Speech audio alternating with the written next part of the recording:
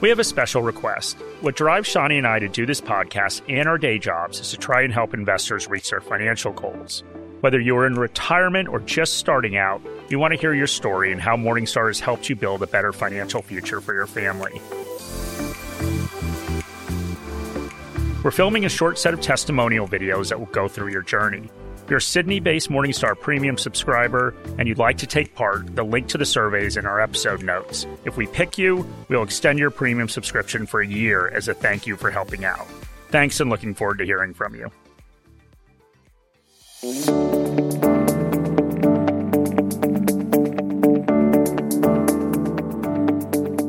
Welcome to another episode of Investing Compass. Before we begin, a quick note that the information contained in this podcast is general in nature, does not take into consideration your personal situation, circumstances, or needs. Great start. I know. I've said that so many times that you think I would have memorized it by now.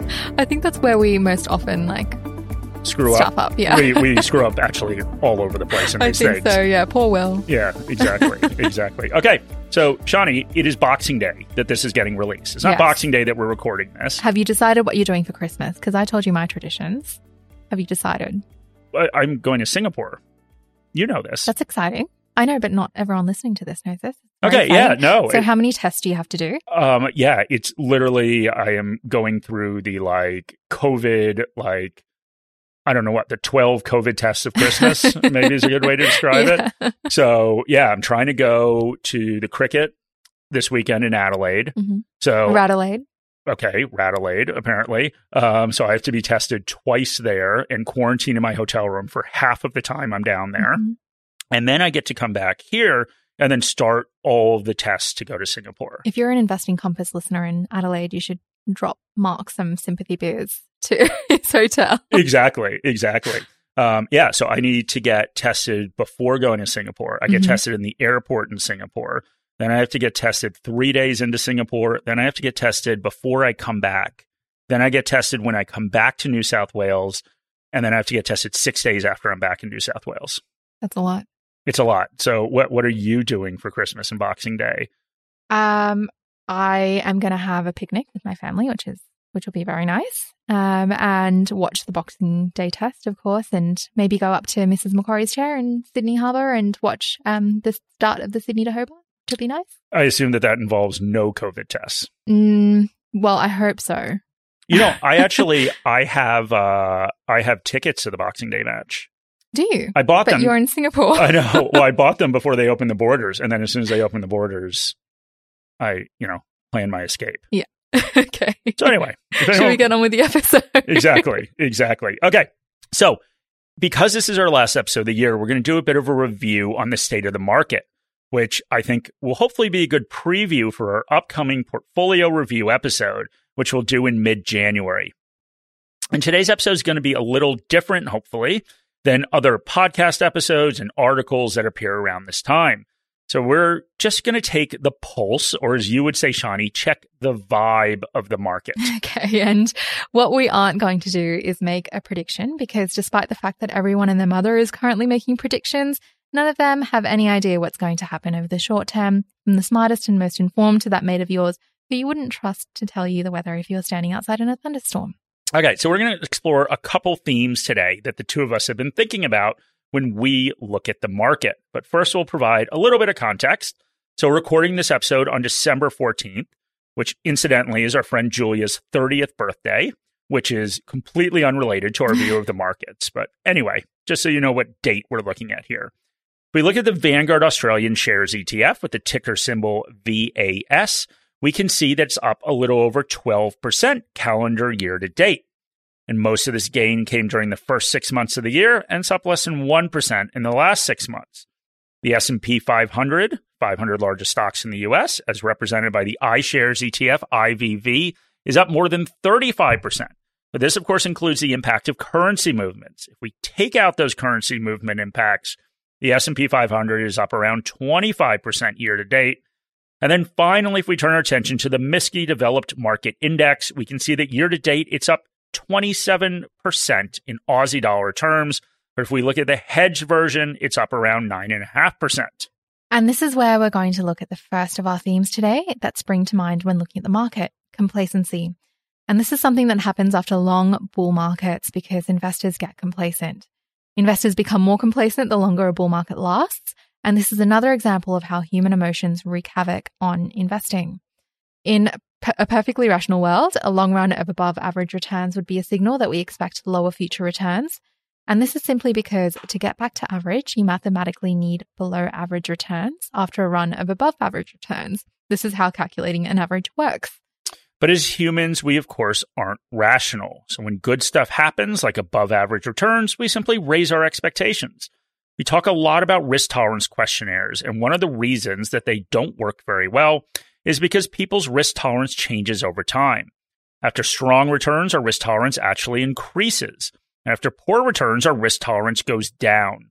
And this leads to bad decisions because when our risk tolerance goes up at the top of the market, we are, of course, buying high.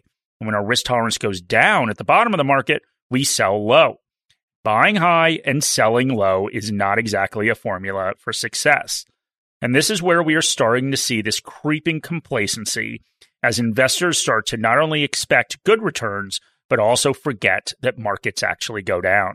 And I know you and I talk about this, but one of the areas that we see signs of complacency is in the notion of buying the dip that we see everywhere now. Buy the dip is an investment strategy that basically says that when the market goes down, you invest more. Now, the problem is that what goes down means is very open to interpretation. Buy the dip could mean that you invest more when the market falls 25%, or it could mean that you buy more when the market falls 1%. And one of the interesting things about investors becoming complacent is that people kind of go on autopilot and just keep doing what has worked before, and the buy the dip is an example. And the buy the dip is a perfect thing to do when you're in a bull market because the market just keeps going higher. In these scenarios, the market falling is just another pit stop on the way to another high. So you become conditioned to the fact that each fall in the market is just another opportunity to buy more. The problem, of course, with buy the dip is when the bull market ends. Then each fall is followed by another fall and another fall after that. That is when buy the dip becomes a recipe for disaster.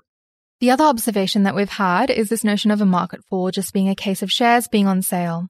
And I want to start by saying that is something that is a popular saying in investing and one that we very much believe in. But people still seem to take this to mean any fall, no matter how small, is shares being on sale. And this, of course, is silly. Shares are not on sale if the market falls 2%. Shares are on sale if the market falls 25%. And these calls that we see everywhere that shares are on sale after falls, what I would describe as noise or just general volatility. And the problem with the way this notion is being interpreted is that it's clearly a trader's mentality. Because a 2% fall is hardly going to change the valuations a share is trading for. But just like buy the dip, this works in bull markets, should be looked at as a sign of complacency and investor risk tolerances going up. And there are other signs around risk tolerance increasing. We talked about options trading exploding in popularity in the US, but we've also seen record amounts of margin lending in both Australia and the US. And that is, of course, people borrowing to invest, which is another sign that the prevailing mentality for investors is that the market is one directional and that direction is up. We're seeing this attitude on comments on forums. We're seeing it in high-risk behavior such as margin borrowing and options trading. We're also seeing it in fund flows that go into equities. In November, Bank of America announced that in 2021, in less than 11 months, fund flows into equities hit $1 trillion US. And these numbers are staggering when compared to past years. In total, during the past 20 years, between 2001 and 2020, there have been total equity inflows of $800 billion. So in 11 months, there have been more inflows than 20 years combined. Second highest single year was 2017, and they didn't even top the $400 billion mark. And what we need to be careful about with these, of course, is that generally you see these surges at the top of a bubble that investors buy at the wrong time. And companies have responded by going public at a record pace. Through the first 3 quarters of the year, 785 companies have gone through an initial public offering, according to FactSet. This compares to 555 in 2020. The highest year in history was 96 with 664. And we've seen some companies go public fairly early in their life cycle, particularly in the technology space. 55 US tech companies have gone public in 2021. Of that, 55, only one is down less than 20% from its high. 1 out of 55 is down less than 20%.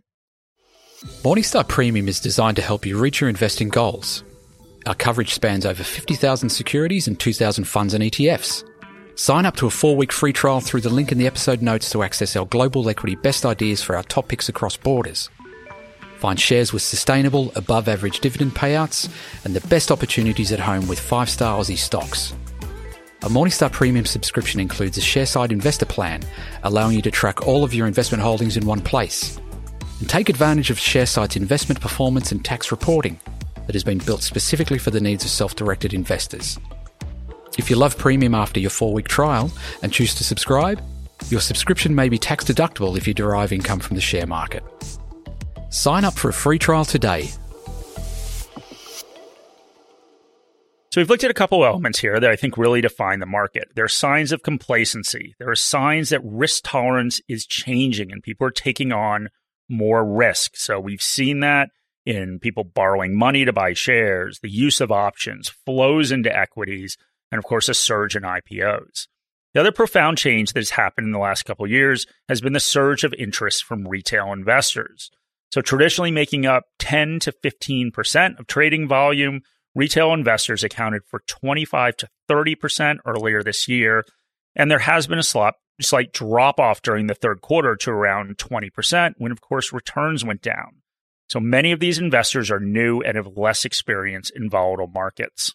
And this undoubtedly will have an influence on how markets behave. Since this is a pretty unique situation, it is hard to know how this group of new investors will react to true volatility, to a correction or a bear market. Well, Shani, I think the new investors that listen to Investing Compass will hold up okay. But I guess we'll see with everyone else. We're a good influence. But we try to be. We try to be. We talked a lot about investor behavior, and that is certainly important, but let's look at the economic backdrop. In this case, we should go back and look at where we were at the beginning of the year versus now. 2020 saw a massive intervention by central banks around the world, and there was no indication that this would change as we heard that low interest rates were here to stay for multiple years. But things have changed. So inflation, of course, started to pick up, and we heard again and again that it was transitory. Well, now people are thinking it doesn't seem so transitory. Some central banks have started raising interest rates, while many others have brought forward when they expect to start raising interest rates. So to me, this seems like a riskier environment than we had at the beginning of the year. As investors, we, of course, take on risk in order to get returns, and there's always something going on. But we have to assess the risk-return trade-off and if we are getting fairly compensated for the risk we take. And we should be clear that valuations are historically high. We could run through a whole list of different valuation methods, but we are at levels that we have only reached a couple of times in history. The other thing to note is that if we are entering a higher inflation environment and one where interest rates are going up, it's a different investing environment than most investors have ever experienced. That can increase the risk of making a mistake in a situation where different types of investments would do well than have in the recent past. And we covered this in our infrastructure and listed property episode, but traditionally higher interest rates have not been great for growth shares and some of the market darlings since the GFC, tech shares. Perhaps we're on the cusp of a rotation, or perhaps there will be more of the same to come. So these are some things we've been thinking about in terms of the state of the market leaving 2021. And please note that nowhere in here is a prediction. We don't know what is going to happen, and to be clear, neither does anyone else. So if I describe the market in a word, it is precarious. Inflation is starting to pick up. You might start to see higher interest rates and less central bank intervention. We've got all sorts of signs of speculative excess, which historically has been a sign we're in a bubble. At the same time, it's important to note that we could be sitting here a year from now talking about how inflation retreated, interest rates increases were moderate. Perhaps these signs of speculative excess will, in retrospect, amount to nothing. As Warren Buffett said, in the business world, the rearview mirror is always clearer than the windshield. So we'll leave you with the same advice we've tried to consistently provide throughout the last 15 months of Investing Compass. Be thoughtful and deliberate, and most importantly, long-term oriented. Invest with a goal in mind, and remember that achieving that goal isn't about having the highest returns in any single year or having the most exciting and talked about thing in your portfolio. It's about not making a huge mistake and just grinding it out over the years. This is our last podcast for 2021, and we want to thank you for coming along with us on this journey. We started this 15 months ago without any idea of what we were doing. Will had never produced a podcast before, and Mark and I had never been on one before. We tried our best to improve on a weekly basis and put out something that helps all our listeners become better investors, sticks to our investment philosophy, and most of all is something that we're proud to be a part of. So we'll be back on January 2nd, and hopefully by January 2nd, everyone has recovered from a vigorous New Year's session of the Warren Buffett drinking game. But we hope wherever you've spent your holidays, you are having a great time, whether that is hanging out in Sydney or whether it's at a clinic getting something shoved up your nose. Anyway, thank you very much. We would love any comments or ratings that you have in your podcast app, and we will be back in the new year.